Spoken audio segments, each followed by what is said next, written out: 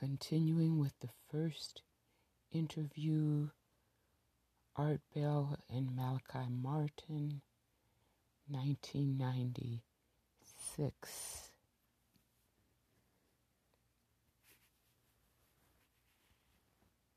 What about the demographics of possession? We saw The Exorcist. Can a child be possessed? No, except unless in exceptional cases you have children born and quickly developing at the age of 4, 5, with a will as strong as a person of 25, really. Mm-hmm. And they can undergo possession, but it's rare. It's very rare. They can be harassed and obsessed, and that's usually generationally on account of the parents, on account of an aunt, on account of an uncle. How, let's see, what's the right word? What word am I looking for? In a generational case of possession, does the parent actively teach this child in the dark ways? Yes, they assign the child to their demon. They're satisfied with that.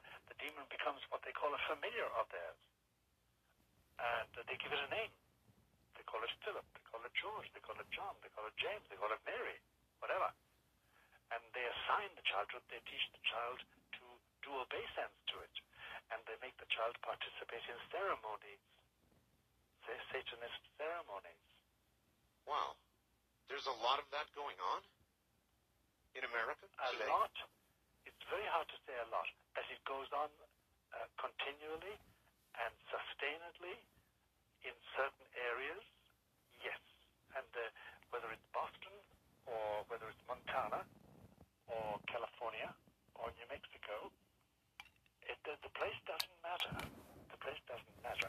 I must confess to you that there is a lot of very impressive generational cases are found or have been found, not all, but a lot of such cases have been found amongst old American families. The old traditional... Yeah. The old originally came over on the Mayflower kind of American families? That sort of business, yes. That sort of business, yes.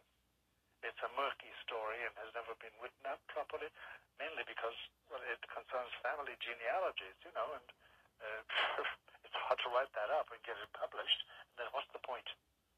But you come across generational possession and harassment, possession too, in such families, such old families, whether they're Dutch Reformed or whether they're Puritan or whatever. I suppose getting it in print, one reason might be the truth, Doctor. All right, I'm back now to Dr. Malachi Martin. And, Doctor, you're in, I haven't even told everybody, you're in Manhattan, aren't you? That's right. I live in Manhattan, Upper Manhattan. Doctor, as a young priest, how did you first, what was your first exorcism, and what was your reaction to it? Well, my first exorcism was in Cairo, Egypt, and I was a young priest, and I was an archaeologist. I was lying on my belly or my back in caves on the Sinai Peninsula, copying inscriptions dating from about the time of Abraham, about 1600 or 1700 BC. That's about, 3,000 years ago, more than 3,000 years ago. Yes. And an exorcism was going on, and I didn't know it when I came back down by plane and checked into Cairo, because I came down every couple of weeks to get a bath and to eat properly. Yes. Because we lived on goat's cheese and black coffee when we were up digging. One of the priests was telling me that he was engaged in an exorcism and his assistant has collapsed, which is not uncommon with young assistants, because in your first exorcism, if you've never done it before, the impact is so great, sometimes you become totally incontinent. It scares you. To the point where you can't move and can't speak and can't help. And everything, all the portals are loosened. You have diarrhea, you vomit, because it's so repellent. It's so shocking. So it's not for the weak of heart. No, it's not. And I'll describe in a moment exactly what is the repellent part about it. All right. But so I was asked to assist, so I did, and apparently I had a very strong constitution, still have, and I hadn't got that effect. It had a disgusting effect. It always has. That was the first time. It was a very sticky exorcism. In general, if you want to understand what an exorcism is like, and what's really the essence, the difficulty, the horror of it is this. You must imagine, say, a common scene. It's a room. It's always within a house. It's in a room. There's nothing on the walls, no nails, no pictures, nothing that can move.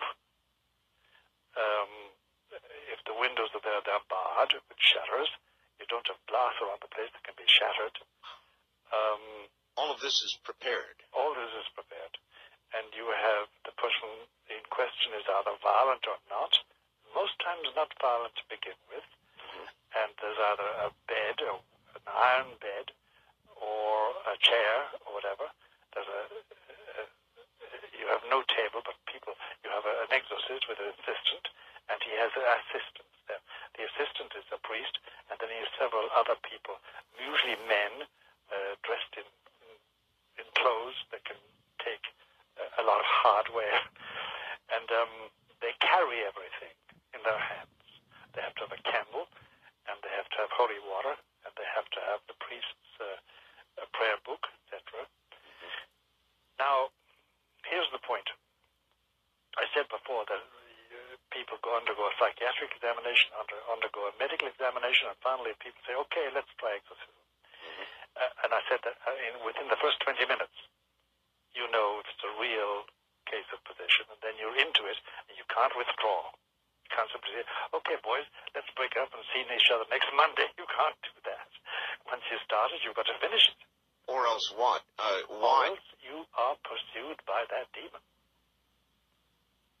You are pursued. The Yes. exorcist. That's right. And everybody in that room has troubles. And the troubles can be extraordinary. I mean, I've seen assistants trying to hold somebody down and dropping the person and looking at each other because the possessed person starts telling one man what the other man did to his wife. Oh, boy. Well, yes, yes, we've been through that too. And sometimes it's a lie, sometimes it's true, sometimes it's an exaggeration. Anyway, but after the first 20 minutes, what happens? In that 20 minutes, the following happens. Now, the temperature of the room may change. There may be a horrible smell. There may not be a horrible smell. All those are incidental things. The olfactory experience or the heat and the cold experience. But here's the real point. At a certain moment, if it's really an exorcism, and if we are in the presence of a possessing spirit or a threatening spirit, demon, everybody in the room, the priest and his assistant and the assistants,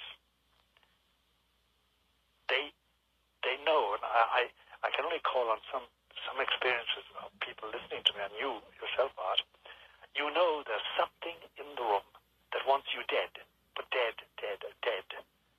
I mean, I've only been twice in my life threatened with real death, but really threatened. Once was in Czechoslovakia, and once was in America. And it's a horrible feeling knowing that unless something happens, you are going to die. Now! Yes. And that's it's like an invisible animal with claws, and it wants you dead. It really wants your life's blood. It wants you extinguished. Has it happened, Doctor? Has an assistant or an exorcist or anybody present at an exorcism ever been killed? Well, no, but they have died of heart attack. They've died of some form of internal health attack. None of them have been killed, exactly, except in one case. I wasn't present at it. There was a case in America where the person was flung out a window and defenestrated and killed 8 stories down. Well, out a window or a heart attack, it's dead. Yeah, it's dead. But the point is that the experience is everybody in the room suddenly knows. You don't even look at each other. You know. Especially if you've done exorcism before with the same team. You know, this is it. We're now in that presence. And the point is this. Here's the point I want to drive home. It's a confrontation, not a series of prayers, of pious wishes, and of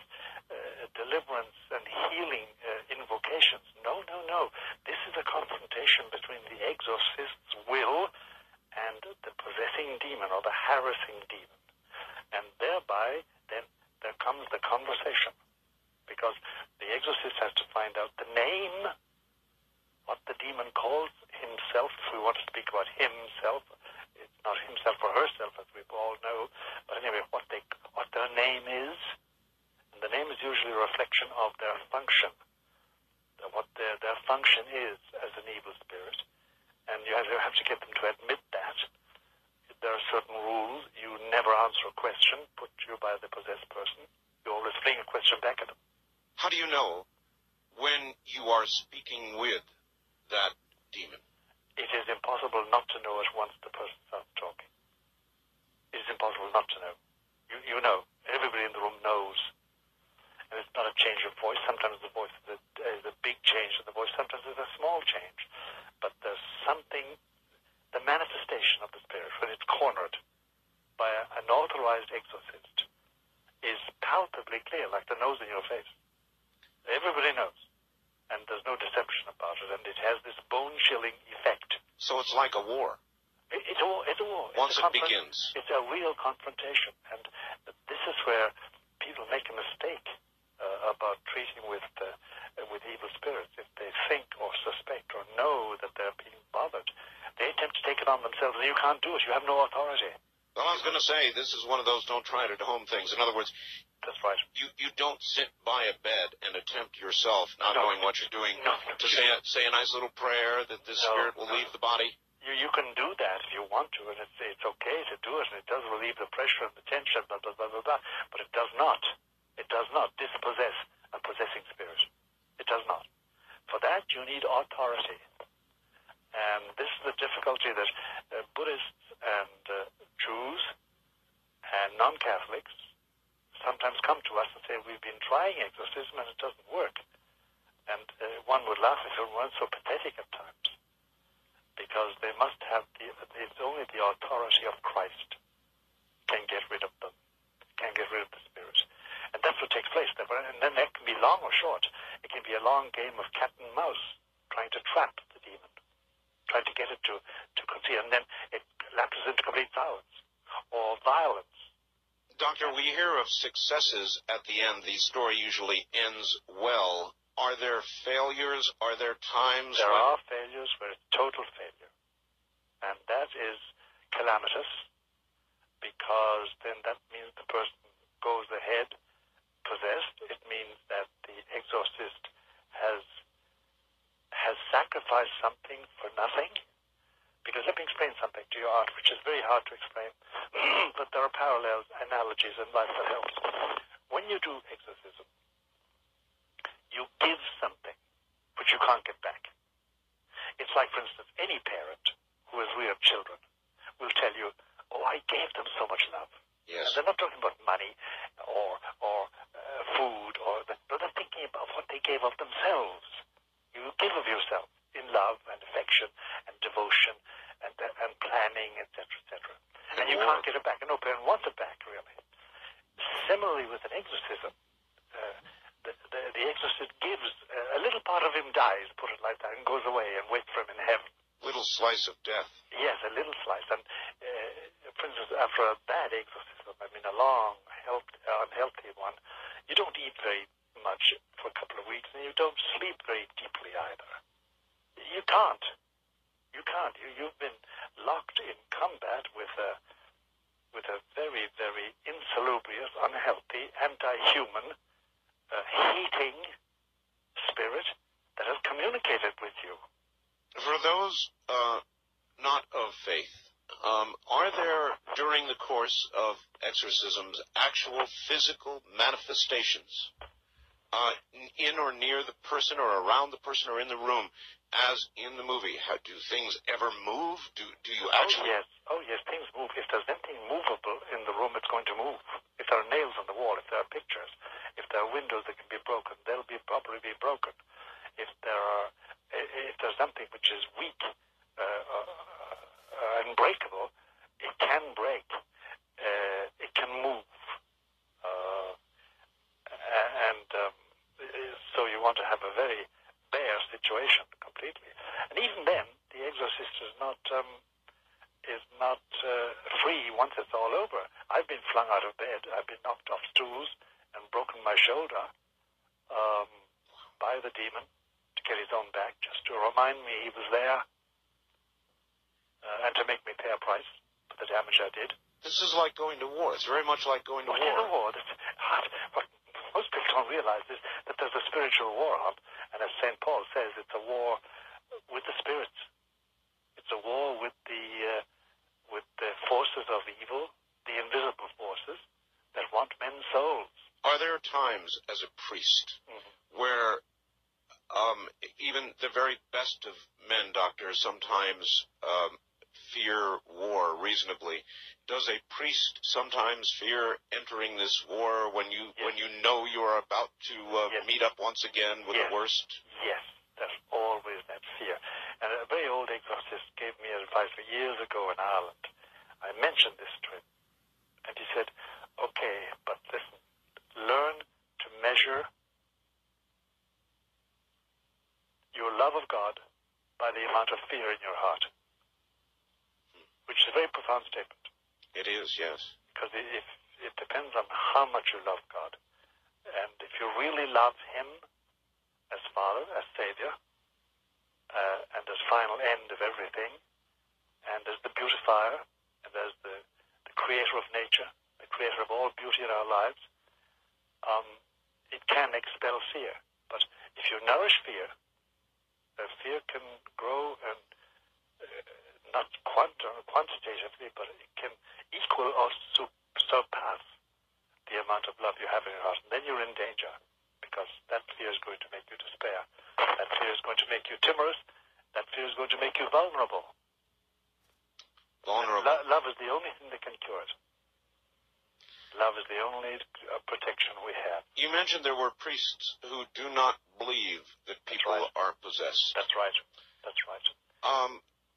Do they carry that belief because of fear, do you think, for the most part, or? No, the cases I have known are priests whose faith has been diminished. See, faith is not a quantum, like a bank balance or something in your pocket or clothes you wear. It's a dimension of soul. And that dimension can be greater or lesser. And it can be diminished by infidelities, by sin, by fecklessness, by carelessness. It can be increased by virtue. It can be increased by good actions.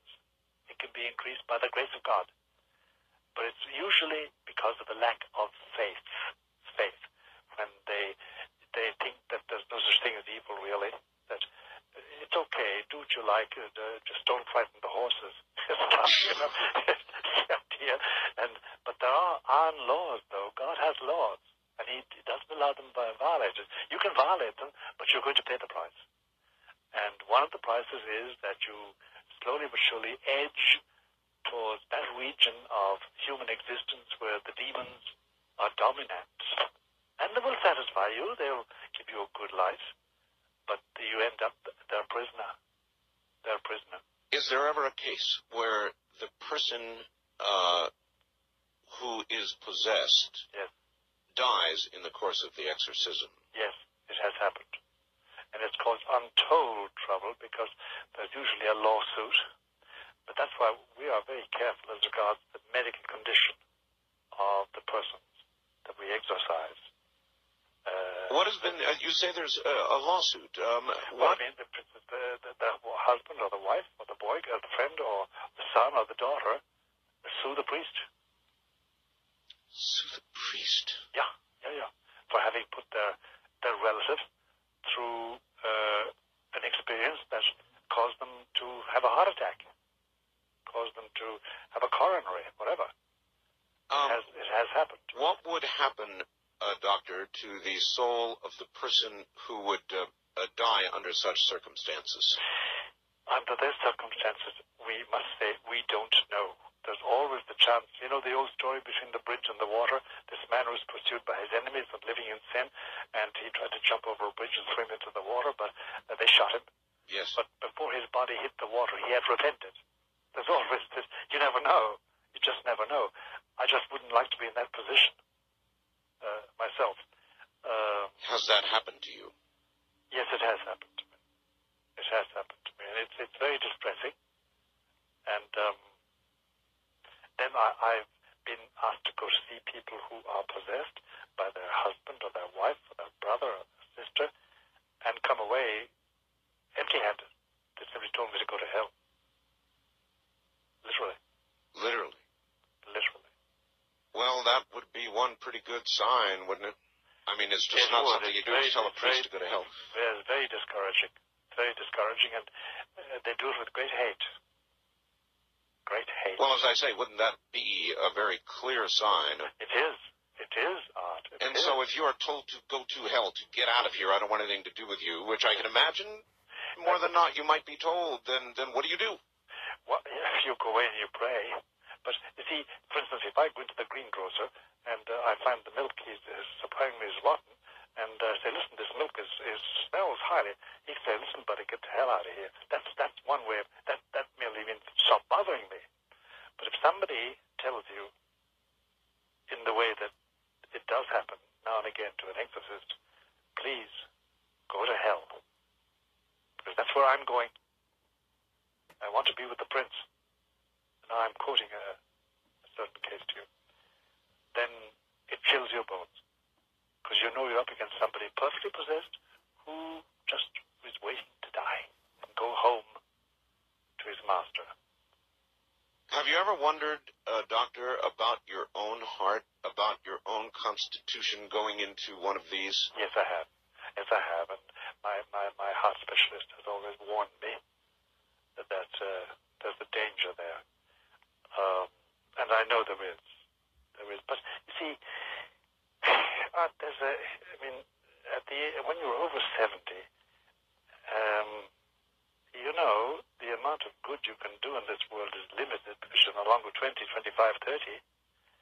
And therefore, whatever good you can do, you do if you're wise. Because one day soon I'm going to take the high jump. As we all shall. As we all shall. So, even today, if you encountered it, you would still do it? Oh, yes, I would. Oh, yes, I would. Because the commiseration, the human compassion, and the pity that the Holy Spirit puts in your heart impels you because they are miserable. And they make appeals to you, unless they're completely possessed. Doctor, hold tight, relax. Well, all right, there are stations that are just joining us now. You have missed 2 very important hours, and it's going to be impossible to catch you up, but we'll try. Malachi Martin, my guest, is an ex-Jesuit, former exorcist for many, many years, and one-time advisor to 3 popes. He is now a best-selling author as a premier investigator of the clandestine politics and unlikely alliances of popes and cardinals. Dr. Martin offers rare insights in his books into the men who guide nearly 1 billion people in faith and broker the destinies of countries and continents. As a member of the Vatican Intelligence Network under Pope John the 23rd, Martin helped extend the church into Iron Curtain countries. In 1964, concerned about the corrupting influences of power, Martin was released from his vows of poverty and obedience after 25 years as a Jesuit. He left Rome for New York, where he did odd jobs until a Guggenheim Fellowship enabled him to write his first bestseller, Hostage to the Devil, followed by the final conclave, Vatican, 3 popes and the cardinal, the keys of this blood, the Jesuits, and others. He has been reviewed by many. Forbes said no spiritual journey is complete without a Vatican page-turner by Malachi Martin. Sacramento Bee said it is to Martin's credit that his real-life fictional cardinals have flesh, bone, and blood, sometimes the heart of a South Chicago ward healer. The Dallas Morning News said in biblical times they would have called him a prophet.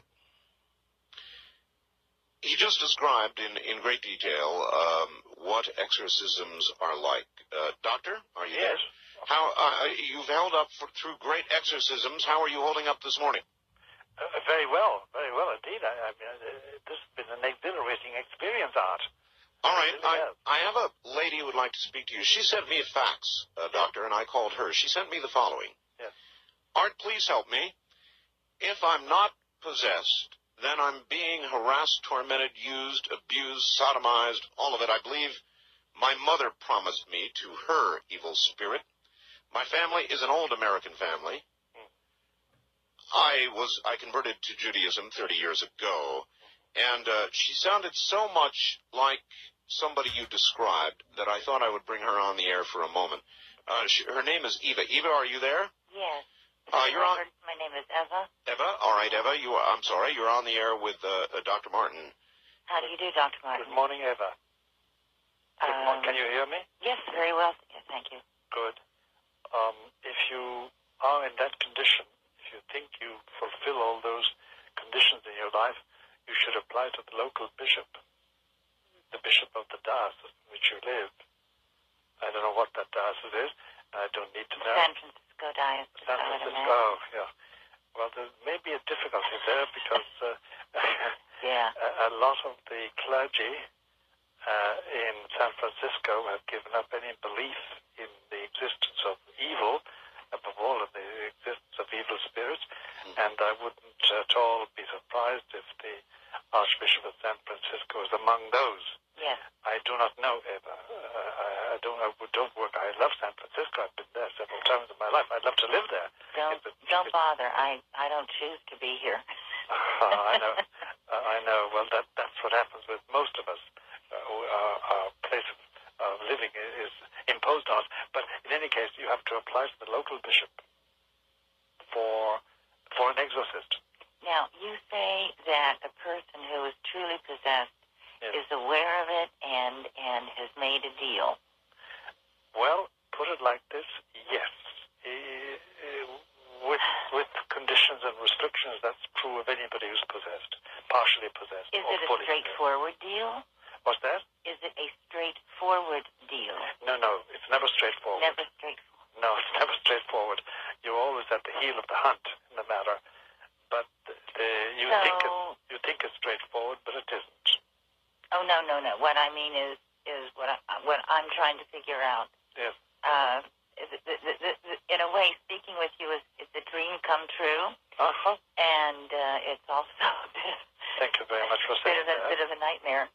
I know, Eva. Well, apart from anything else, I promise you that when I say Mass this morning, which I shall after this broadcast, I'll give you a first intention in that Mass.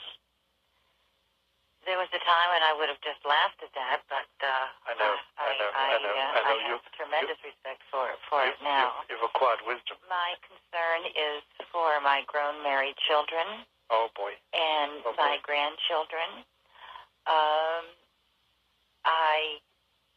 I'm afraid to people that I become attached to or involved with, and that does include my family. Yes. Bad things happen, and I'm really afraid to be around people. I'm thinking of a few deaths in particular, and I know. Stuff happens. Eva, I know exactly what you're talking about. I know exactly what you're talking about, and my heart goes out to you. What can she do, Doctor? She must find a good priest. Doctor, I would like to ask you a question. Sure. One other time, I was listening to a talk radio program, and a woman was on who all you had to do was call up and say your name and your age or something, and she would sense these stuff about you. And I called. Yes. And I gave my name and my age and so on. And she said, there's a very strong presence of a man who's been with you for about 10 years, and you really need to do something about that. And was it accurate? Yeah. It was accurate. Yes, and I didn't follow it up. It's really taken me close to a year to be comfortable with actually saying that. I know, Eva. I would be chary if I were you of any freelancer in this whole matter. No, I'm too terribly serious.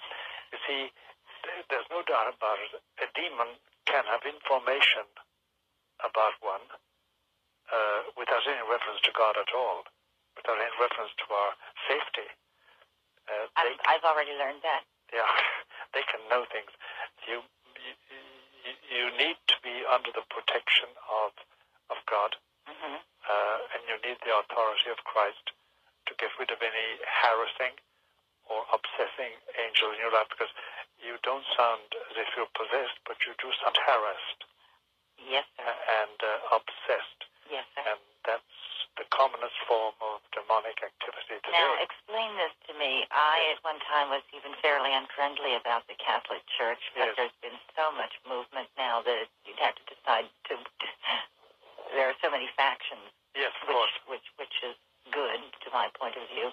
Yes. You say, give myself up to the authority of Christ. Yes. Through an exorcist. That doesn't mean to accept Christ as a savior. It just means to acknowledge the authority that Christ would have in this matter.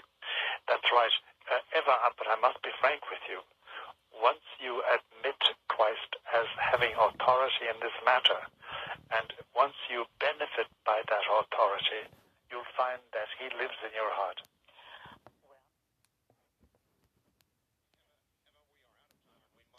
But I think the upshot here is seek the advice of the Church of an exorcist. What I'm saying is that I don't eschew Yeshu. I just don't want to leave it on that note. I am not. I mean, as much I accept about Christ the man and what a wonderful, important man he was. So. Well, yes, you want to put it like that.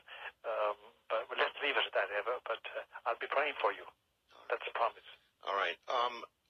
Doctor, I just got the following, and maybe you can tell me the kind of person that this came from. Dear Art, your present conversation with the priest is not without dangerous complications and consequences. I don't have to tell you just how many minds are listening to you on the radio. Minds that can be in turmoil, minds unknowledgeable of the subject and the danger. I beg you to end this conversation without delay.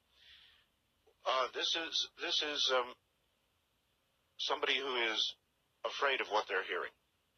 Yes, I can imagine that it would, to certain minds, represent a danger. But it can suggest things to people, and I'm sorry if it does. There's no suggestiveness in what you're saying or what I'm saying, but the outlining of a reality in our lives, the presence of evil, is surely something that we must admit and acknowledge and not be blind. So I appreciate their fears, but I think they're ill-founded. Doctor, during the course of an exorcism, what things or messages do you typically hear from a demon? In that process, in that war, in that confrontation, what do you hear? You hear, if you lay yourself open to it, you hear reproaches about your life, your past life and your present life. If there's anything to be reproached, he will throw it at you like mud. Then you also hear, if you allow it to continue, an exorcist must control everything. You hear a lot about what it could be like if we weren't bothered about details like religion. You hear a lot of deceptive suggestions and of peacefulness, and let everybody think and do what they want to do, the message. Then in the extreme cases, you get total blasphemy. They go after you. They try to challenge your faith. Of course, and it's very subtle, and you mustn't be shook by that. You mustn't be shaken by that. You must be able to deal with it and never answer a question, never take up something shoved at you. Always be in control. Yeah, always give command. A priest is also a man with faults, with guilt, with all the things, perhaps fewer than the rest of us, but things that can be thrown into his face to make him weak. That's right, they can. They can shame him, and they can weaken him. And for that reason, he needs to be virtuous. He needs not to have sin on his soul. He needs to have cleansed his soul in confession. He needs to be clean. If he's not clean, the demon will know it. Is it possible, as in that movie, The Exorcist, that the demon can move from the possessed to the exorcist? Yes. That's the danger. You can't have any truck with this unless you're in control. Do you remember doing exorcisms in which you weakened? Yes, I do. When I was momentarily shaken, yes, by the shocking things said to me about God, about the angels, about heaven, about human beings, about human love above all, and the contempt and the despisement and the ridicule that human love is accorded by the demon when he really talks is something frightening. It's something frightening. And you realize then that all human love is useless unless it mirrors the love of God. So human love by itself is insufficient. It's insufficient. It can be ridiculed and mocked and imitated and reproduced falsely. When it is an echo of divine love, then it's divine. Speaking of false things, Doctor, is it possible or probable that a person taking drugs is more susceptible to the possibility of possession? Yes. In fact, there's a twist to that I'd like to give to it. You can, through exorcism, be rid of a drug habit.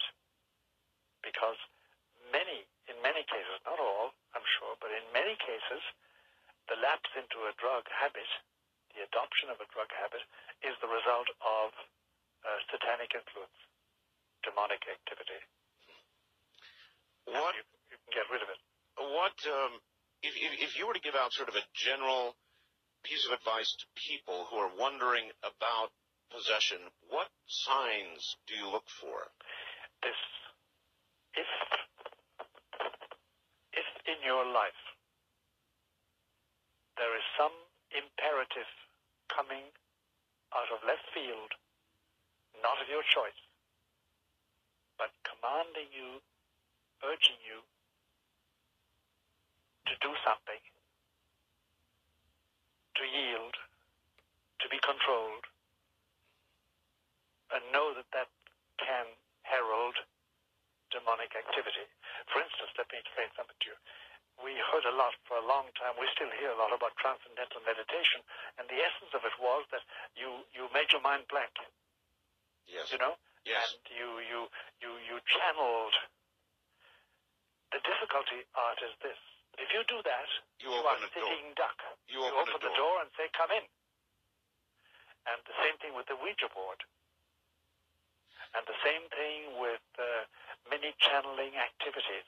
It is not necessarily the board itself, that's just cardboard, but that's right. When you use it in that manner, you're issuing an invitation. That's right, and you're saying, the door is open, please come in, whoever you are. You can't do that with impunity. You can't do that with impunity. And many a case we're dealing with today started with a simple thing as the Ouija board, used as a plaything. But it got serious. Mm-hmm. Then there are spiritual seances of the same kind. Channeling, waiting for the spirits to talk. Oh, they talk. Mm-hmm. Doctor, we talked about earlier the quickening. You talked about an increase in possession or exorcisms of 800%. 800%. In how many? In what span of time have we seen this increase? Since about 1969 to 1989. In that time, it's a funny thing. A lot of things have happened in that time in the world and in the Church of Rome, my church, about which I've just written that book, Windswept House. And a lot of it is negative. There's a lot of negativity. And there's been a lot of bloodshed in that time, by the way. And there's been a lot of environmental damage. And surely Lucifer, who wants the death of the human race, will use any means, especially radiation, to destroy human hopes and human life. When we come back after the bottom of this hour, I would like to ask you whether We are approaching the final days. I want to ask you about the rapture. Okay.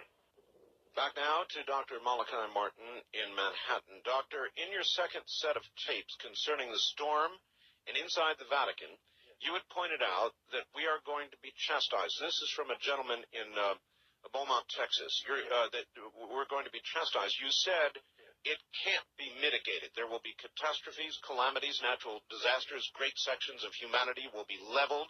This is part of the third secret of Fatima in 1917, July 13th. But you implied this would be more in the distant future than in the deserted vineyard. You said very clearly this will occur, you believe, in the next 3 or 4 years. Yes. The time seems to be foreshortened as regards to what they call the chastisements, these punishments that are going to come upon us, and they indeed are starting in a remote fashion. But I expect them. One can always be wrong. In spite of my reputation, I'm not a prophet art, but I expect them between now and 2000. But not definitive, not the end of the world, not the coming of Antichrist, not the final judgment, not the rapture. A great change. A great change, however. A very great change. And, the old song, Keep Your Eyes on the Skies. I would keep my eyes on the skies from the beginning of this winter until the end of spring 97. Because depending on what happens in that time, we will more or less have a prognosis for what's going to happen between now and 2000. How many human beings do you think will make it through this change? A good majority of the present human beings that are alive, but in great misery. In a world where perhaps you don't want to live, that sort of thing. That's right. That's right. All right. A lot of misery. There are many, many people who want to speak with you, Doctor. Wildcard line, you're on the air with Dr. Martin. Good morning. Where are you, please? Yes, this is a doctor. I'm a former seminarian. I would rather not give my name. That's quite all right. That's quite all right. That's quite all right. A wonderful program, Art, and Father Malachi. I think one of my spiritual directors was a friend of yours. Namely? Father Menard. Oh, yes. Ernest J. Menard. Yes. And I was a seminarian with the Fremont detentions in L.A. for a while. But I wanted to talk, first of all, would you tell Art something about the 3 days of darkness when I'm done? Yes, I will, briefly. And I wanted to just mention, I wanted to talk about how I was a youth minister after getting out of seminary. And we were asked by the bishop to go to Ogden. And we were told why the bishop wanted us to be in Ogden. And we did a retreat for 110 Hispanics. And dozens fell on the ground frothing. And I realized that I was not prepared for that. And so I fasted for about 3 days while we were doing that retreat. And no ills happened. But later on in Oregon, I met somebody who was heavily involved in New Age and occult. Yeah. And I got an inner word that says, get out of the room fast. And I was trapped between, it was a real small room and crowded and couldn't get out without making a scene. So I waited a couple minutes. And that night, I had my first out-of-body experience. I was basically grabbed by a demon. Mm-hmm. And I've had occasional out-of-body experiences since then, and basically they are stopped by the name of Jesus. That's right. The only means at that stage, get free of it all as soon as possible. Yeah, those people who are involved in out-of-body experiences, they will name Jesus. Dangerous, Doctor. Thank you for the call. Very dangerous. Very dangerous. Very dangerous. Any truck with that, and you're into what they call, you're onto the middle plateau, and that's a very dangerous situation. Doctor, 3 days of darkness? Yes, there's no doubt about it. There are going to be 3 days when there's a great darkness over our earth, and during which it will be dangerous to be abroad, to be outside your home, and even in your home it may be dangerous. 3 days without sun? 3 days without the lateral light we're used to, Art, yes. Without that. But it's like everything else, when it takes place, they will endeavor to give it an astronomical and geophysical explanation. You know, so much of what you're saying this morning, my audience knows, you might not, because you're in Manhattan, where I presume that you've not been able to hear me. Yes, I've heard everything you said tonight. Well, tonight, yes. But, Doctor, in just the past week, I don't know why, I asked the audience, yes, if one day you arose and the sun did not come up, what would you conclude? I just asked them that general question, and what was the answer? The answer was many answers were flippant, yes, but many answers were they would conclude that the end has begun or that a change is definitely upon us. It was just, it's eerie to me that I even asked that question. I know. All right.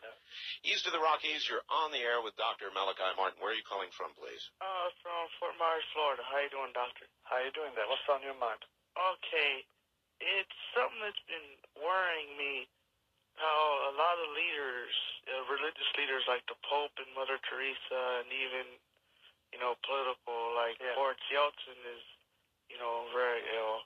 Yeah. And I was wondering, is that like a big sign that it's coming now or soon? Yes, it is. That these main leaders or apostles or leaders in the world are ailing.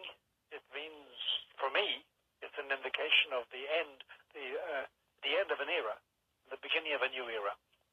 Well, he's right about that. Mother Teresa, of course, is ailing. The Pope. Yes, the Pope is ailing very much, very much. In fact, within 12 months we may have a new Pope, for all we know. And Boris Yeltsin is ailing, but he's not the only one. There's something happening, and in human history, if you look at it really cohesively, you'll find that no era ends with a plonk like that, and the next one starts. They always dovetail, and our past era is now dovetailing with a new era, which is a bit frightening, quite frankly. Many things are beginning to happen. Volcanoes erupting, the ozone thinning. That's right. Animals beginning to mutate. It seems like all of this is increasing in its occurrence. Increasing right. It is. And Jesus said about his own generation, he said, this generation, can tell me in the evening what tomorrow is going to be like. It reads the signs of the weather, but it cannot read the signs of the times. And we are like that. We don't read the signs of the times very well. All right. West of the Rockies, you're on the air with Dr. Malachi Martin. Hi. Hi. Thank you for having me on your show, Art. Yes, sir. Where are you? I am in the Bay Area, all right. California. Yes, sir. I have two questions for, is it Father Martin? Yes. I am, Art, I'm an attorney, and I've also been a Christian for right around 17 years. Yes. I've been studying demonology almost as long. Yes. And I have two questions for the Father and a couple comments, if I could. Go. Yes. First is, what is well, let me preface this and say you have mentioned a couple of times that it's when you do exorcisms, there's a conflict of the wills and driving the spirit out. Primarily the wills. Yes. So what is the basis of your authority to cast out a demon? Christ. Okay, you've been a little bit weak in referencing that, and I would go beyond I didn't mean to be weak at all. The blood of Jesus is what... I didn't mean to be weak at all. It's Jesus Christ. Okay, that's good. The second question is, I am, denominationally speaking, more of the Protestant tradition, and I would ask you, can a non-Catholic, without the Pope's authorization, do exorcism? I've never come across one yet. Okay. But it may be, but I've never come across it yet. They come to us, even though they remain Protestants, they remain Methodists, Lutherans, and Mormons, and whatever, or Jews, or Muslims, or Buddhists, but they come to us for exorcism. Okay. Well, I'd like to proffer that you're speaking to somebody who's done a number of exorcisms. Just good. Through my life, I'm not a Catholic, and I don't have the Pope's authorization, but if it's okay, I'd quote two scriptures, Art, for the benefit of your audience to support that. Have they succeeded? Is that okay if I do that, Art? The question was, have they succeeded? Oh, yes. Yes, I ministered to a young lady last June, she had multiple nightmares every night. I mean, not just bad dreams, real nightmares. And we went through about 2 to 3 weeks of deliverance sessions and drove out 20-some demons, many of them manifesting and speaking and telling us where they're from. And Doctor, is there a danger to what he is doing? Listen, in my book there is, but if he's protected, he's protected. And you may have some protection, sir, of which I do not know. It must ultimately come from Christ Jesus in my book. That's what I affirm.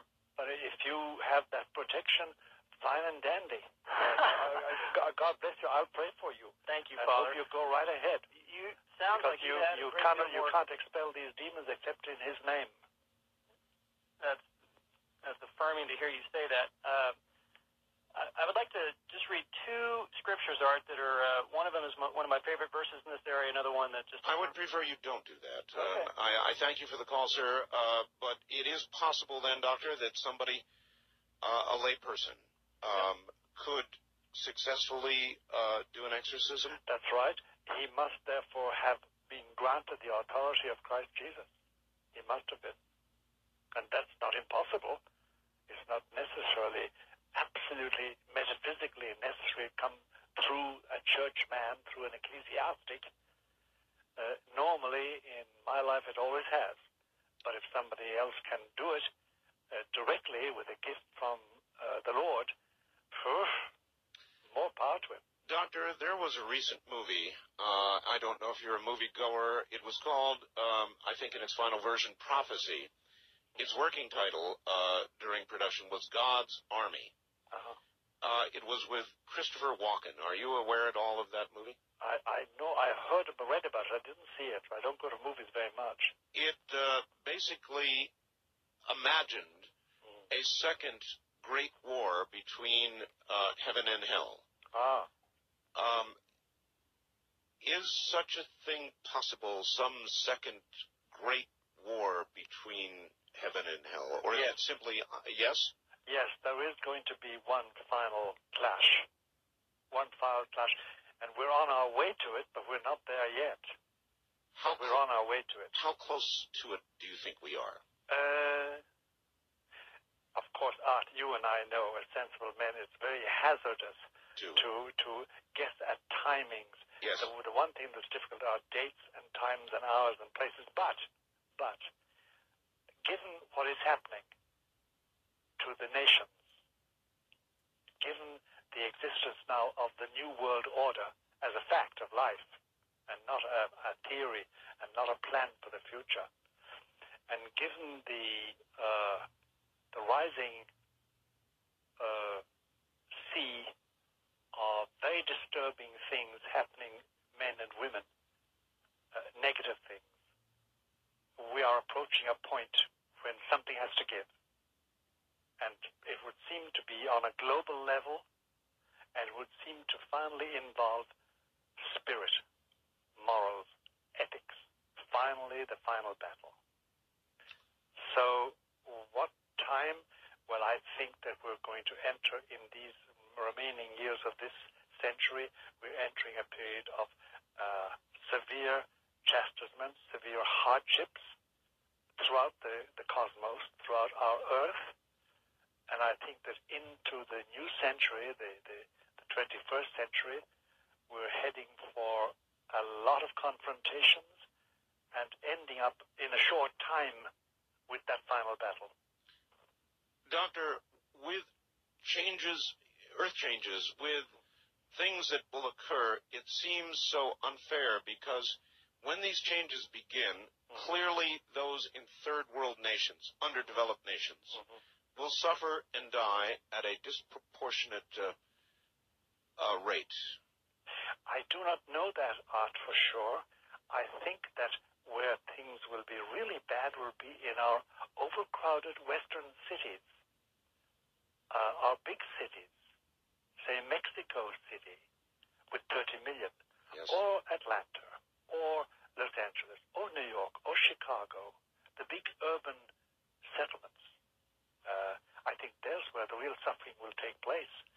Now, I think that the people living in Patagonia, the people living in Tasmania, the natives, as we call them, we're natives too, but we always refer to the others as the natives. Yes.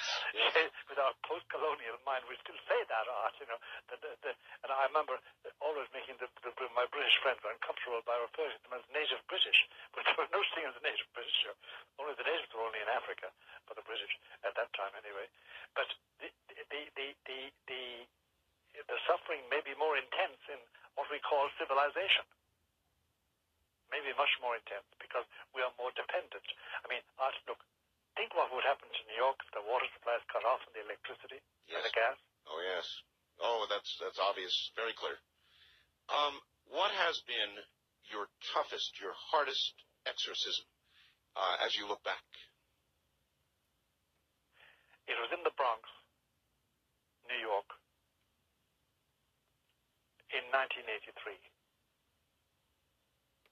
And it was a young priest. A young priest? Yeah. Who was possessed. And it was long drawn out. It was bloody and disgusting and took a heavy toll on everybody involved. Can you tell us the manner of the possession? How would a priest be possessed? Was he himself doing an exorcism? No. He yielded piece by piece by piece. Because it's never sudden. It's never sudden. It's just a little bit here and a little bit there. And he yielded to temptation. It wasn't sexual temptation either. It was pride and arrogance. And then this mystery of choice comes in, the selectivity. As I said before earlier in the broadcast, Art, there's no profile. We try to create a profile. There's none. Some men who are very naughty are not possessed. Some men who are possessed are not very naughty in their lives. They're not crooks. They're not evil in that sense, but they are possessed. So, but why he yielded, God only knows. It's free will, of course. But it was a very distressing thing, and it involved a lot of people, involved his whole family, involved his whole parish, involved the local bishop, and it was very distressing. And he emerged from it, but he succumbed after a short time. He died. He died. He was cured. He was saved, but he died, and he came out of it utterly white. And he was a young man with a big shock of red hair. And a young man, he was a young priest. But the rot had started very early on in his family. He had never told anybody anything about it. And it was the most distressing thing I've been through. It really was the most distressing one. How did you come out of it? I came out of it with a little bit of me dead, quite frankly. Something I can't get back until eternity when God rewards me, I hope. But something in me died. It takes a little piece of your of what, Doctor? Your faith of. No, it takes a little bit of. You know, Art. Look, we're both adults. You know what vitality is. Yes. And what verve, and as the French call it, sens d'attaque. Yes. The power of cackling something. Of course.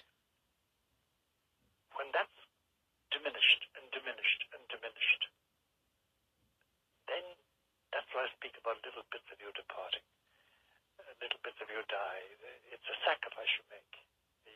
You can give, the analogy I use was children to whom you give love. You can't get it back. Of your life essence or energy. Yeah. You can't give it to somebody else. You give something which is of your very soul, and we willingly do it as parents or as parish priests or as counselors. But I know a sufficient number of psychiatrists and psychologists, and I know they expend themselves for the sake of their patients, and they can't get back what they give. They get money, sure, yes, but that's no substitute at all. So then when it happens to a priest or somebody of great faith or a service to God, it is harder, it is deeper, It is. And that's if you were to get close to the present Pope, that's what strikes you about him at certain moments. Yes. A complete draining of his spirit.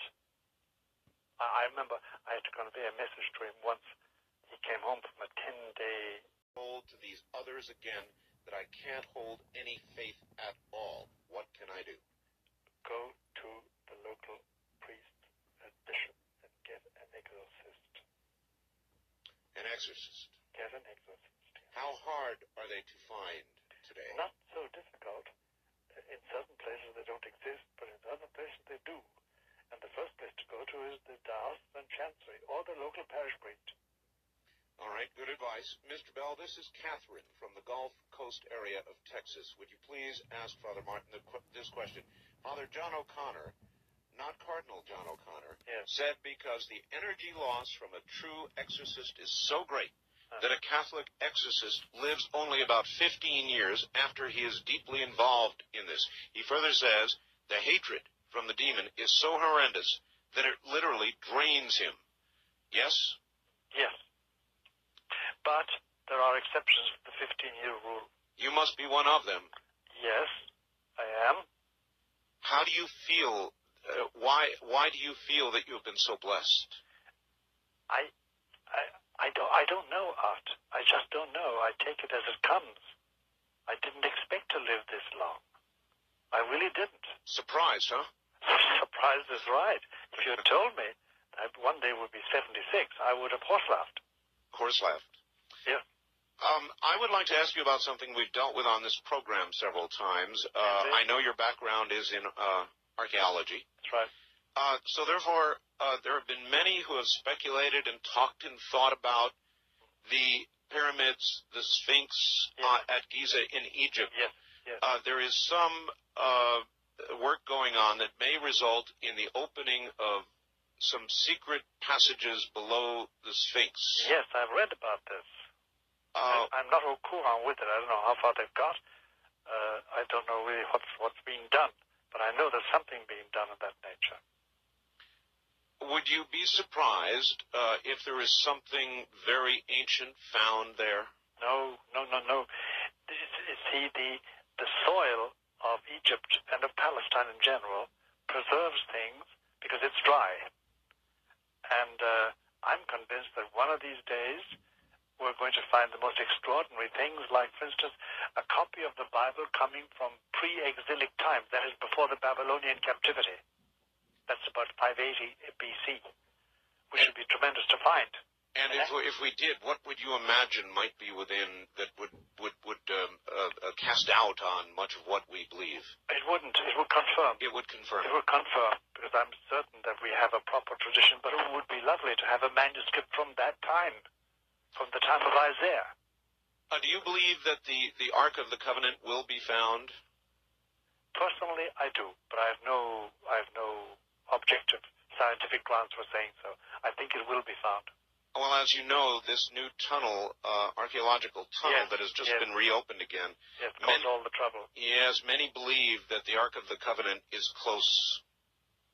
It may well be. As I say, I have a feeling that we will find the Ark of the Covenant, that God will allow us to find it. But I've no archaeological reason for saying that. All right, one more and then we'll go back to the phones. Joseph in Seattle wants to know, do you have any comment about the numerous sightings and encounters of and with what are being called extraterrestrial beings and their relationship, if any, with demons, angels, and the quickening process? The only comment I would make is that some of the so-called or so-defined sightings of extraterrestrials sounds like demonic activity, but I have never examined the thing closely and scientifically and professionally, so I don't know.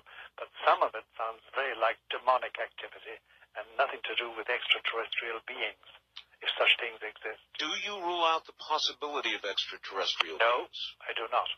We just don't know. Would the existence of them in any way shake your faith? No, it would not. Not the slightest way. It would expand my consciousness. For instance, when Columbus discovered America, in that sense discovered America, it was a mind-opener for the Europeans. Certainly was. It was a mind-opener. I mean, it revolutionized the whole of Europe and the whole of the world. And they found it impossible to believe it at the beginning, because they believed there were two-headed men and giants and misshapen creatures outside Europe. They didn't know anything better. Then I suddenly found out that there were generations of people living outside of Europe that had lived and died for hundreds and hundreds of years. So revolutionists, and they didn't lose their faith. They are, on the contrary, they expanded it. I have an inkling, I don't know, but from the data so far assembled, I have a feeling that there's no extraterrestrial life within our galaxy. That may well be. I think it's outside our galaxy. That may well be. But that's only my own assessment. Yes, I'm not an astronomer. First-time caller line, you're on the air with Dr. Malachi Martin. Hi. Hello, Dr. Martin. Yes. It's about 5 years ago, I had in a weak moment, Yes. I had a suicide attempt. Yes. It seemed like there were forces in the house that saved me. Okay. Where are you, sir? I'm in Vancouver, Vancouver, Canada. Okay. All right. Yes. Okay. Now, about 6 months before that, we were doing a bunch of, not Ouija, but the same sort of thing in the house. Yes. And it seemed as though there were forces. Yes. And it seemed as though I was saved. But I've had nothing but bad luck since this time. Can you tell me... Well, if you have dabbled in the Ouija board seriously, and if you've dabbled in any... It's occult, there's no doubt about that. You're dealing with occult forces. Then you may have some attachments to you that you don't like, spiritual attachments in your spirit, and you want to get rid of them. Yes. And you want to get a good priest who can get rid of them for you. It's very hard to get rid of them yourself, but a good priest can do that. I'm not a Catholic or... That doesn't matter. It doesn't matter? It doesn't matter. You're a human being. All right. You were redeemed by Christ, whether you like it or not, whether you believe it or not. So seek proper help. That's right. Doctor, the nature of suicide. Yes. What happens to a soul that commits suicide? Well, it's called Satan's eighth sacrament, suicide. There are 7 satanic sacraments, apparently, but so suicide is the eighth one. What happens is briefly this, that by my own hand, I cut myself off from leading a life according to God's will, who is the master of life and of death. And by doing that, I violate a fundamental commandment of His, which is do not kill yourself. It's a fundamental law in my nature. And I thereby enter the gray area where I can never see the light again. I can never be with God. I can never have happiness. And I suffer the torment of being separated from the one thing that would have made me happy, would have made me, beatified me forever, God and His beauty and His truth and His heaven. What about those people that suffer physical maladies that are terminal and horrible and simply... I know. And simply want out. And I've thought about this and talked about it on the radio as a talk host over many years, and my position was always sort of, whose life is it anyway? I'll be in control of my own life. Nobody will tell me what to do. My wife told me, Doctor, don't do it. Even if you're suffering, you are meant to go through this, and if you don't go through it, something terrible is going to happen. So, and those words have rung in my ears for years. I know, and they ring in my ears now that you said them, and I won't forget them. They've been said to me on other occasions by other people for other reasons, for the same reasons. I don't know. I really don't know, Art, in the whole of human history that I have read and talked about and inquired into, I don't know of any explanation justifying human suffering except the sufferings of Jesus Christ on His cross. If I can identify with His sufferings, in spite of my cancer, in spite of my arthritis, in spite of my AIDS, if I have these things, if I can identify with his sufferings, I can merit a greater place in heaven. I can merit a greater closeness to God. And I know in my soul what I want is God's beauty and truth. So then to avoid it by taking your own life is to exclude yourself from his company. That's right. That's right. Now, I do not exclude at all, Art. I must tell you this much. I do not exclude that, for instance, if I proceed to take cyanide or something, some suicidal act, I do not exclude that before I die, God can touch my heart and make me repent of it, even though I can't undo what I've done. In other words, redemption always possible even in the last second. But yes, I don't exclude God's mercy, but you're running a terrible risk. You know? The numbers might not be with you. That's right. All right. Wildcard line, you're on the air with Dr. Malachi Martin. Good morning. Yes, thank you. Where are you, sir? I'm calling from California. All right. Yeah, okay. But, thank you for the opportunity to speak with Dr. Malachi. I had a couple of questions. But first, I was very concerned about something that you said. You had stated that something about the draining of your spirit. Yes, that's right. I didn't really understand. All right. Let's try and explain that again. In the course of an exorcism,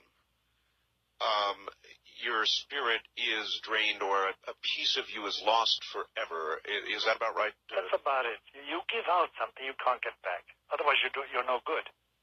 You're not effective. It's like the love you give your child or your wife or your husband or your country or a cause. If you really give love, you don't get it back. Does that help you, caller? Well, I just wanted to humbly say that there is that one infinite spirit of love that is inexhaustible. That's right. That's right. But the question that I had, in my studying of metaphysics, and I do stay within, the matrix of Christian principles. Yes. But I come to realize that throughout Christendom that there is much phenomena to be studied, from the Appalachian people who handle serpents and drink poison in the name of Christ, and glossolalia in the church, stigmatas, and these exorcisms and apparitions. So your question is? Well, I just wanted him to comment on that. And another question that I had was that yes? Is not the revelation, in your thinking, a prophecy of mass exorcism? Mass exorcism, I never heard of that. I don't think it's possible. Too bad. It's just not possible. Too bad. Because we could use one. Well, we could, Art. We could, but this is one-on-one. One-on-one. It's always one-on-one, isn't it? It is finally one-on-one. There is such a thing as a demon sharing several people. And you can get rid of that demon and exclude that. But it's not a mass exorcism. You're still concentrating on one damn spirit. East of the Rockies, you're on the air with Dr. Malachi Martin. Hello. Yes, this is Thomas in Madison, Wisconsin. Yes, sir. Yes, Thomas. It's an honor to speak to you, Father Martin. Thank you very much for saying that. Yes, I just finished reading your book, Hostage to the Devil. And I thought it was one of the best books I've ever read. It was fascinating. And in one of the chapters, you spoke about a professor who was one of the leaders in parapsychic development. That's right. And astral travel. That's right. And I was wondering if that has any connection with what is widely known now as remote viewing. Yes, it has. And if there's any demonic possession related to remote viewing. Yes, there is. There is a demonic possession related to it. In the process of doing what these remote viewers do, and it is very interesting, Doctor, because there was a Nightline program. Yes. And it turns out our own government for 20 years has been involved in remote viewing. Oh, yes. Oh, yes. What is a person doing when they remote view? It's not exactly an out of body, or is it out of body? And they are subject then to all kinds of things, as you are when you open other doors with Ouija boards or whatever. I'll tell you what it is, Art. Really, what is at stake, and it's very volatile. It's like nitroglycerin for the soul. It's this: there are latent powers in us all. Yes. I believe that. The Nazis in the death camps, seeking to develop the perfect mind control, developed means, they found means of developing these latent powers. When we conquered Germany, we imported not merely physical scientists, rocket scientists like von Braun and the others. Right. We also imported the doctors who had gone in for mind control. And that some of those mind control methods were used in the special forces of the USA. And they have found that in certain cases, they produce the very traits that you find in possessed people. But it does give remote viewing, makes it a reality, and remote action a reality. And the Soviets in their day and the Nazis went much further than we ever went. We learned from them. But it's highly dangerous because you probably heard me say, and it went by your ear, Art, and I didn't emphasize it, I spoke about the middle plateau. The middle plateau. I mentioned that once. That middle plateau is the plateau on which evil spirits work. And they use every paranormal power that they can, that's latent in human beings and can be evinced, can be used. And it's very dangerous and volatile. It's the nitroglycerin of the soul. You can blow it up. And it's a very dangerous thing because you let loose something amongst human beings as a group that's destructive in the extreme and completely immoral. There's no ethic, there's no moral, there's no rule at all. No, I believe that as well. But it is real, isn't it? Oh, gee whiz. It's real. That's the difficulty about it. It is real. And I know people who teach it. So do I. Yeah. But not for me. Thank you very much. I'm a coward. I run. I really do, Art. I have nothing to do with it. And I want to stay with the devils or with the angels. You know, circling back, I can't get it out of my mind. There are these people who have comfortably made a deal and are living with this deal. Oh, yes, and they expect to go home to Satan. Oh, yes. Are there more and more of these people? You see them, you know them? More and more. There are more and more appearing to be there, anyway. And it's very hard to get away from the impression that there are more disciples than there ever were before of Lucifer. Lucifer in particular, not so much Satan, Lucifer. Listen, Doctor, we are at the end of another hour. Okay. Are you willing to stay for the final? All right, back now to Dr. Malachi Martin, who is my guest. Doctor, a couple quick questions before we go back to the phones. Yes. Doctor, was that movie, The Exorcist, based on a real case? I meant to ask you that. Yes, it was. It was. It was based on a real case, but it was highly Hollywoodized. Do you understand me? Yes. Because the reality was very different. It was a landmark case, actually, way back in the 1950s. And it was a genuine possession case of a young boy. They made it into a girl, the Exorcist movie itself. Yes. But it was a landmark case and was written up only 2 years ago with the actual thing, the actual history itself published by Thomas Allen. And he just simply wrote it up as a reporter. It's fascinating stuff. I believe it was in the St. Louis area, wasn't it? That's right, it was. It was. And the actual telling of this thing, the history of it, is much more fascinating than the book. It's much more fascinating. It's an amazing thing. But it was a landmark case. Was there a loose connection to the real case? Yes, there was. There was a loose connection, but it's very loose altogether. Nevertheless, I shall never forget the end of that movie. You mentioned there was a case of somebody going out a window. That's right. There was. Where was that? That was in Washington, D.C. Resulted in a death? Yeah. It is equivalent to defenestration. Doctor, there was another movie that I saw once called The Seventh Sign. I never saw that one. No, it doesn't matter. It talked in the movie about the guff, the place from which souls come, new souls imparted to new human beings born. And it theorized that one day that guff became empty, and there were no more souls, and it began the end of all. Is there an endless supply of souls? Well, put it like this. God can go on creating souls as much as he likes. In that sense, there's an endless supply. But they're not just hanging around someplace, like in cold storage, waiting for bodies. You know, that's a bit of fancy. Yes, no doubt.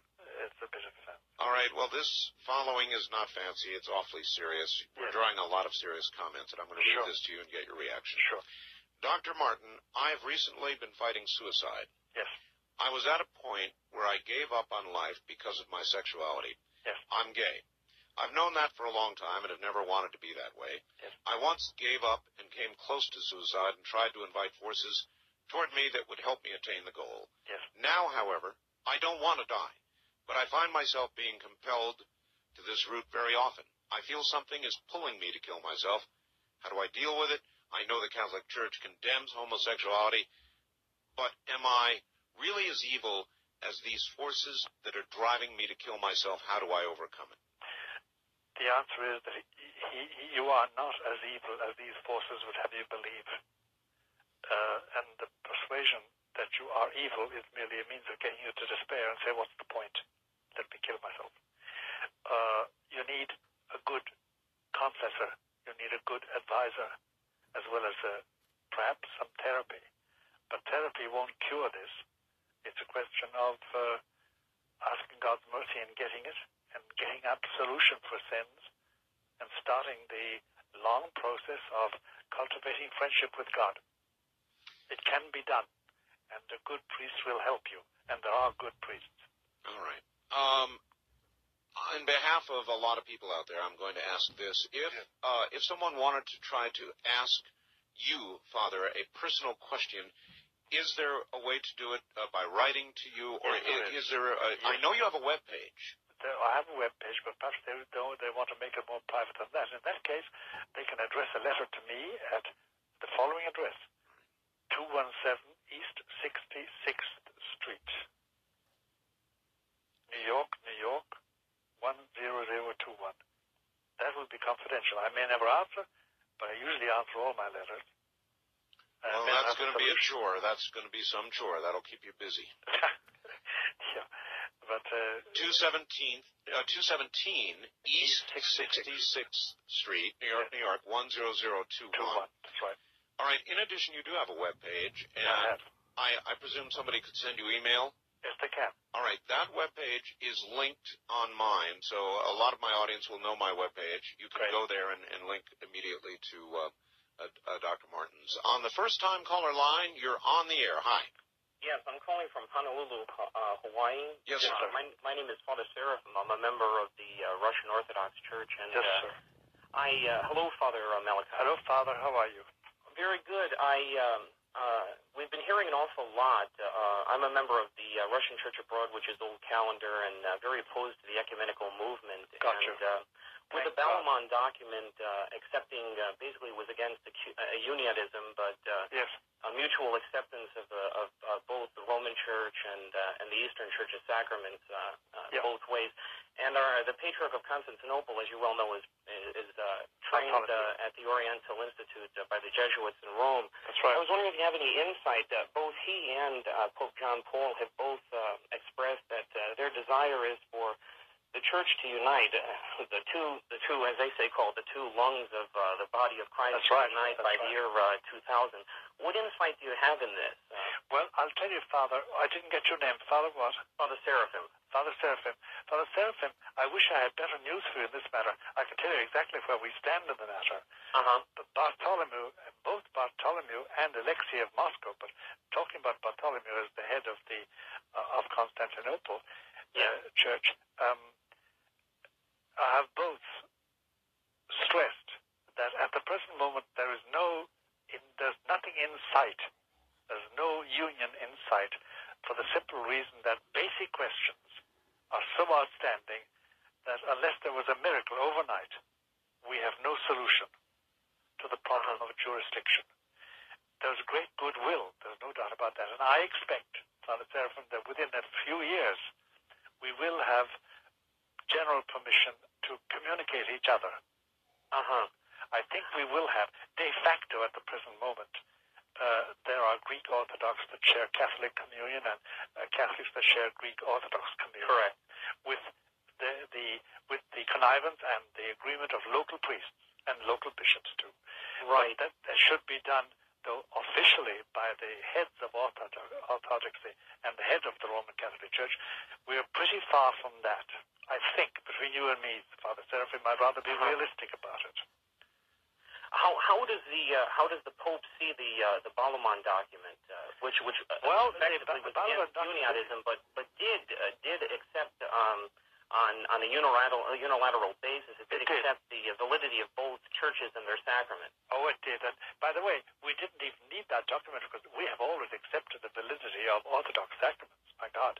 For instance, when Greek Orthodox are dying and they have a Catholic spouse or a Catholic, I absolve them with the Greek priest. We both work together. Doctor, yes. I'm a layman's question for me, and we deal with this all the time on the air. Sure. Over all of human history, so many men have killed so many men in the name of their Creator. That's right. They have. We know that. We know that. We're just coming to this realization, but we still do it. To a large degree. Yes, we do. We still do it, and it is an aberration. You had, for instance, in the First World War and the Second World War, you had the example of French chaplains to the French armed forces, invoking God's grace for victory over the Germans. And you had on the German side, German chaplains invoking God's help for Germans to have a victory over the French. Exactly. It becomes at a certain stage ridiculous, and it's counterproductive. This is a stage through which religions have gone, and I think they're now getting to the stage of saying it's all foolishness. There's no such thing as God sanctifying killing, or industrial slaughter. That's what I always thought, and I think that has moved many away from faith. It sure has, and it has disaffected many Catholics and many believers, both Jewish and Muslim and Christian and Catholic. All right. It disaffected them, and it's our own fault. It's our own fault. It's not God's fault. I suspect much. Yes, indeed. I suspect much of what occurs on Earth is free will and all that. Sure. Western Rockies, you're on the air with Dr. Malachi Martin. Hi. Yeah. Good evening, Art. Good morning, I guess. Good morning, everybody. Bob from Pocatello. Bob. Thank you. Yes, sir. Good morning, Father. Art, we thank you for getting some balance in your show, and glad it pleases you. What is your question? Well, yes, Father Malachi, thank you very much. I'm not of your faith, but that's all right. You believe in God. Understood, and we according to Scripture give thanks for the good works of all men. And sure, agreed. Do you feel that essentially that people? I know I got a book written by a man named Courtney Brown, which who was a guest on our show, and read it. And in that book, the question is this, and let me throw the question out before I give the background. Are people sometimes deceived in believing they are following truth and light when they might not be. And let me give you, for instance, in that book, he said that the good spirit that he thought was Christ was a translucent being, but at the same time, he said the purpose of his visitation to this man was to write the book, and at the same time, he renounced the time of Christ in there, the name of Jesus. And I wonder if you could expand on that as to why the name of Jesus. There's no other name under heaven wherein mankind might be glorified. Yeah. Well, I'll tell you, the only thing is that Christianity holds there was one Savior. His name was Jesus. He was born in Nazareth. He died in Calvary, and he was the Son of God. And that in His name, all men can be saved. All men and women can be saved. To be expansive, as we in modern are now, although all men mean that. But the point is this: that that's the essence of Christianity, and there's no other name given to us as that of a Savior, the universal Savior who is God and man. That's about as much light as I can shed on it. Question that has always bothered me, and maybe you can answer it. If I understand correctly, a child that is not a Christian, who becomes an adult and dies without Christianity, may not go to heaven, may not... may well go to heaven, too. It all depends. On? It all depends on the child's will, what he or she does with her will. Put it like this. Not crudely, but put it as bluntly as possible. Art. If a good Muslim, or a good Jew, or a good Mormon, or a good Buddhist lives their life according to their lights as best they can, if they really avoid sin, and they can get the grace of going to heaven, but that grace comes to them through Jesus, even though they don't know Him. So no, they're not excluded from heaven. It may be that answers a question I've long had. I always was under the impression that if one is not baptized, one can't go to heaven. No, that's not so. It's not so. That's not so. The equivalent of baptism, the cleansing of sin, and therefore the being pleasing to God, can take place through the grace of Christ. There are many paths. There are many paths. The only thing is that it's difficult to avoid sin. It's difficult to be a good man, a good woman. It's difficult. The grace of God is necessary. And how many men and women achieve that, God only knows. But they're not excluded from heaven just by not being Christians. They can get the grace of Christ by living their lives as they should. All right. That's a good answer. East of the Rockies, you're on the air with Dr. Malachi Martin. Hello. Good morning, Art and Father Martin. Good morning, sir. First of all, I'd like to say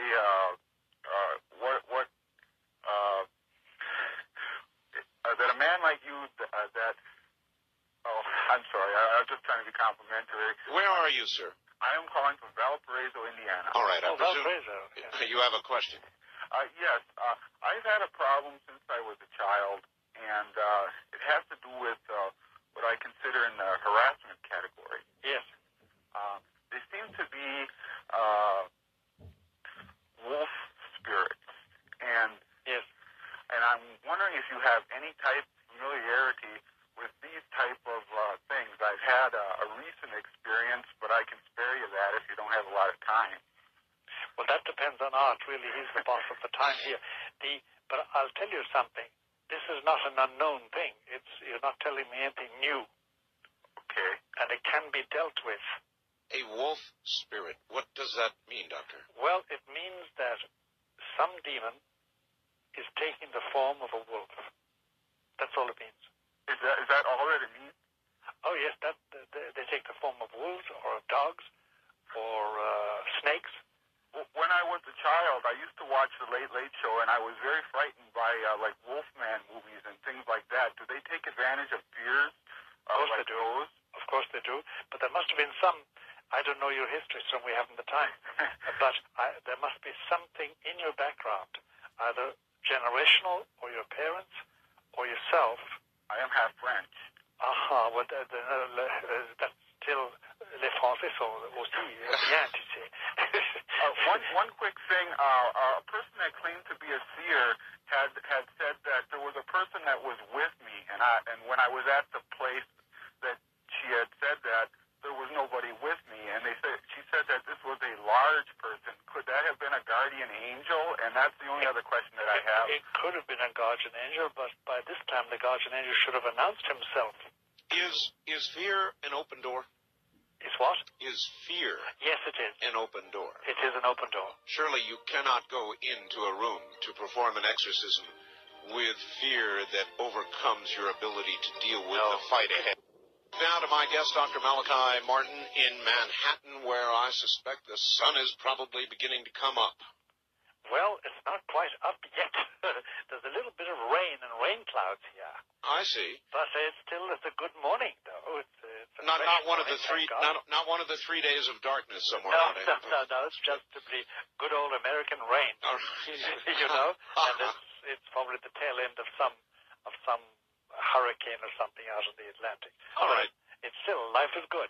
Life is good. Life is great. Doctor, a couple of facts questions. Do possessed people tend to cluster together or associate with each other? Yes, they do.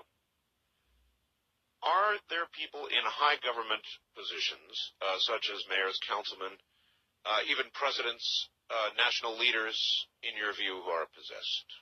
I have known leaders, without saying at what level, municipal, state, or federal, who I have known who were possessed. Yes. I don't say which country even, but yes, certainly. Are there things, Father, that in the course of a exorcism have occurred that you would not ever talk about publicly? Yes, there are. There are. Things connected with somebody's personal shame, things that are very derogatory to a country or a race, and then a third category of things which are forms of blasphemy that hurt you to know. That hurt you to know. Even to know it hurts you. Yeah. I understand. Yeah. It hurts you to know it, so I just know. I wouldn't tell anybody. First time caller line, you're on the air with Dr. Martin. Hello. Yes, hello. Where are you, please? From Tahunga, Reverie, California. Yes. Okay. Good morning, Doctor. Good morning, Art. Yeah, Yes. Good morning to the world, really. That's right. I'm wondering whether or not a person can be possessed. First part of this question, and not have any fear. Does that mean it's a complete... Not of any fear. Not of any fear of what? Of anything. Of virtually feeling that from the earliest days of my recollection, of my walk onto one side of the hill or the other, has allowed me to experience something that I've always had a notion that may be playing with the dark side. Yes. But I wonder if it's possible to have a possession by, as you say, one generation to the next with a spirit or a demon that has to be not considered really that malevolent. Someone more like... Well, you may not consider it so. The question is, can you be possessed and be, in effect, comfortable with that? Is that your question? Yeah, something like if my family went back to the Borgias. All right. Those who are perfectly possessed are quite comfortable and don't want to change. They're very comfortable. You could have 4 children and love your children. Oh, yes. Oh, yes. Oh, yes. Oh, yes. And love those things in life? Certainly, yes. Yes, but you will hand on something. Because, look, my friend, I will probably never have the pleasure of meeting you, but I know this much, that if we were to meet, if you meet anybody, if you have some interchange with anybody, even on the telephone, even by this radio satellite that is linking us now, you modify the person morally. You've modified me already, and I've modified you. And Art has modified me, and I've modified you. There's always, we human beings are not machines. We receive indelible impressions from each other, even at a distance. And therefore you influence everybody according to the good or the bad in you. And therefore you can't simply say that I can afford children and love them. It says you can, but you're going to give them something that you wouldn't give them if you weren't possessed. You understand exactly what you're being told, don't you, caller? Yes, I do. But doctor, you sense. Do you go by sense or do you go by a knowing? You know or understand. It's a knowing, caller. That's not hard to answer. It's a knowing. All right. I would say to that person, just being a layman, seek somebody out, eh? That's right. That's what I would. Wildcard line, you're on the air with Dr. Malachi Martin. Hello. Yes, is it myself? That's you. Okay. Where are you, sir? I'm in Wenatchee, Washington. All right. And I had a question, but I just was kind of really thrown off by something. Father Malachi, is it? Yes. Okay, pronounce it right. When you're talking about there are many roads to salvation. Yes. Am I interpreting that right? No, I didn't say that. There's only one Savior Art said that. and one salvation. Actually, I think Art said it. Well, we were talking about people not of the Christian faith, and I said there may be many paths. Many paths.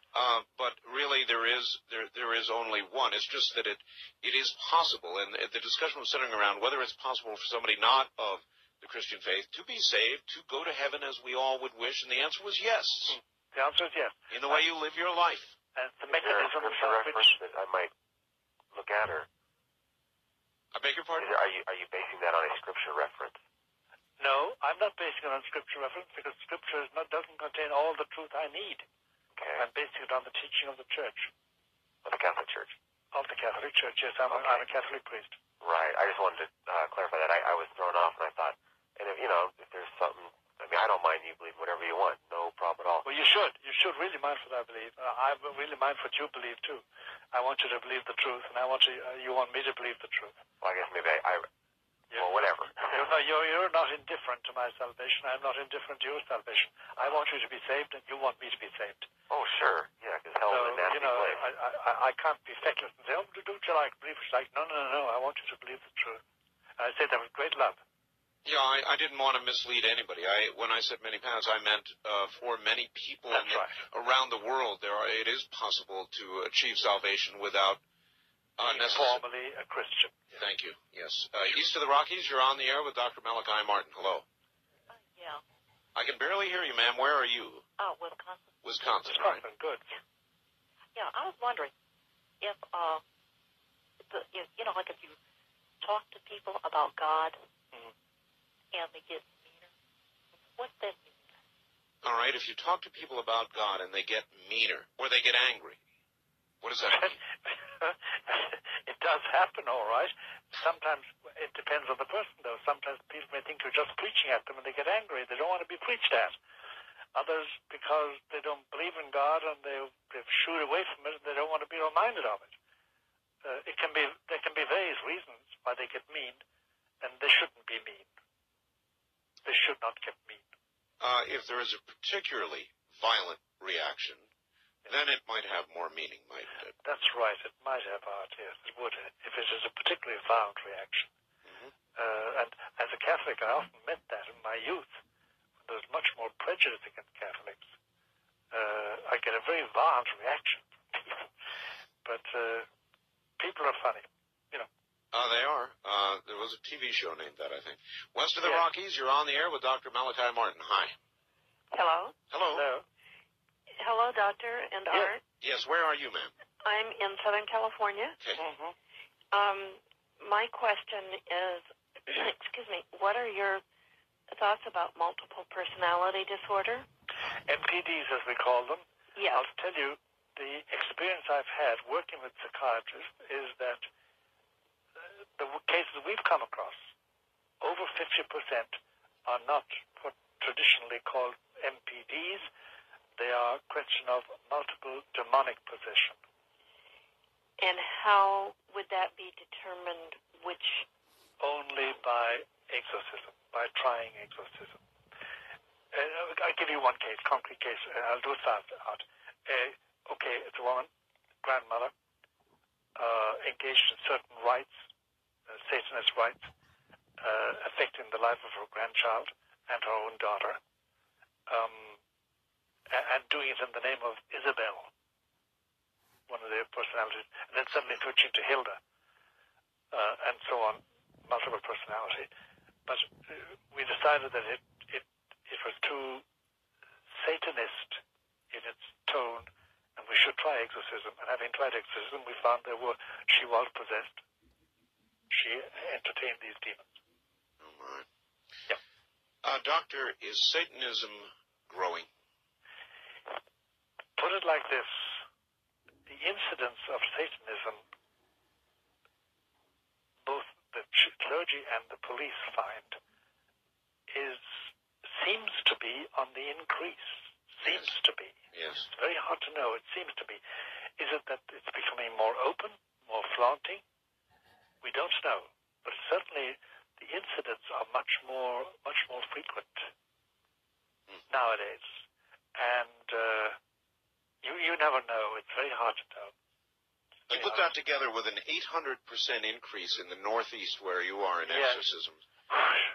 There does seem there's a special influence. Now, I should, but it's not relevant, perhaps, but I should tell you the attitude of the Roman Catholic Church for a long time has been that this is it's a time of history, especially in which Satan, Lucifer, has special liberty, which will end with the year 2000.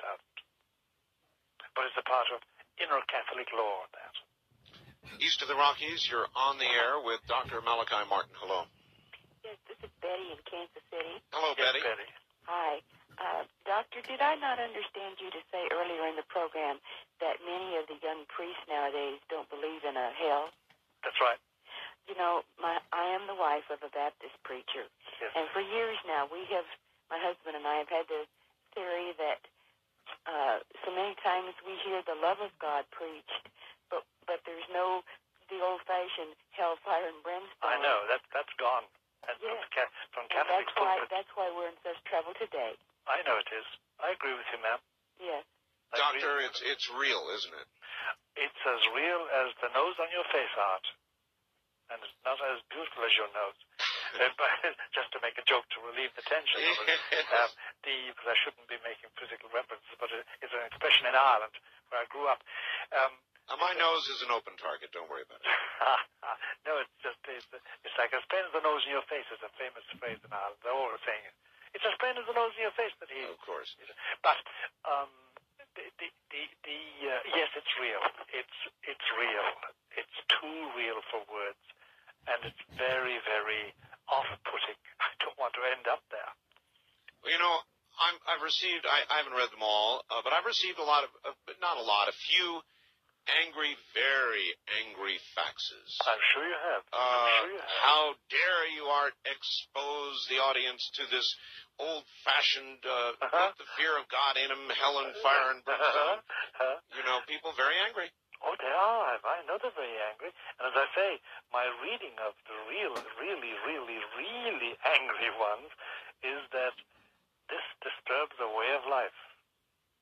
This manifests a weakness. This tells the truth about the way they live, and they don't like that to be reminded of it. Enough said. West of the Rockies, you're on the air with Dr. Malachi Martin. Hello. Morning, Art. Good morning, sir. Where are you? Kentucky. All right. Got one real quick question for Dr. Malachi. Would you please make some kind of comment or explanation about the Witch of Endor and Saul and Samuel? There's no doubt about it that the function of the Witch of Endor was what we would say as a channeler, if you know what channeling is nowadays. Oh, yes.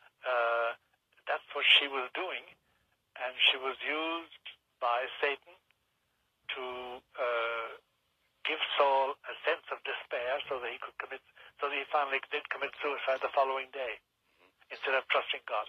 When you speak of channeling. There are many means of channeling. Isn't the Ouija board just another channeling avenue? Of course, that's what it is. First time caller line, you're on the air with Dr. Malachi Martin. Hi. Yes, Art, good morning. Good morning. Where are you? I'm in Memphis, Tennessee. This is Billy. Hi, Billy. Doctor, I'm quoting from Mark 16. It's a bit familiar passage to you. And he said unto them, Go ye into all the world and preach the gospel to every creature. He that believes and is baptized shall be saved. He that believes not shall be damned. That's right. And these signs shall follow them that believe. In my name shall they cast out devils. Yes.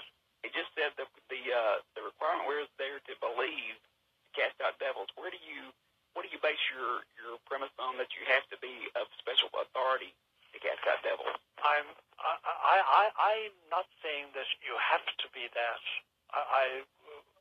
We've just had a man talking to us about an hour ago who has none special authority of any church, but he does cast out devils, he says, and there's no reason to disbelieve him.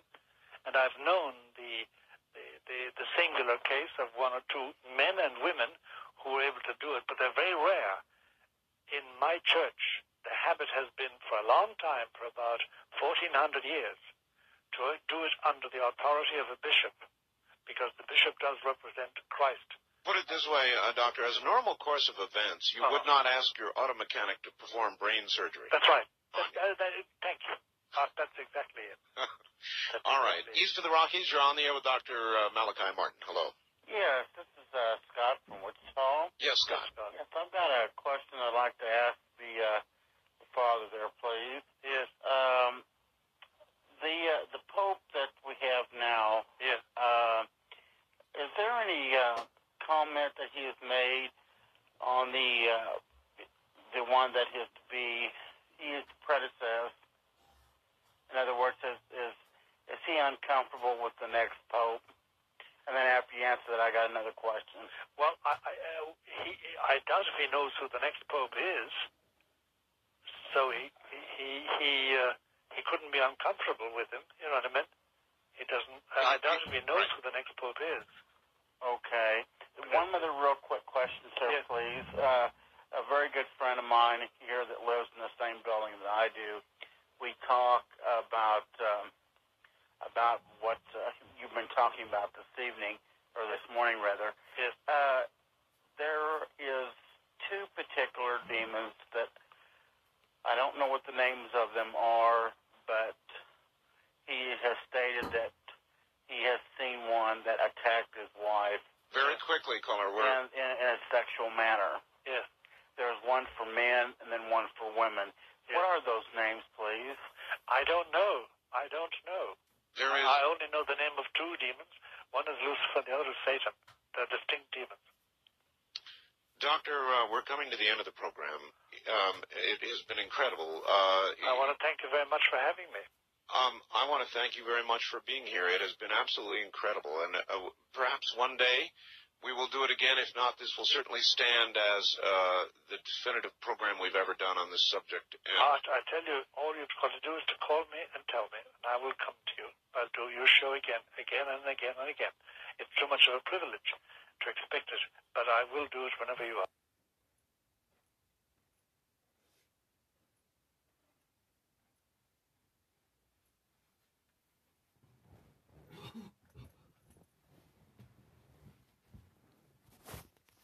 Thank you for listening.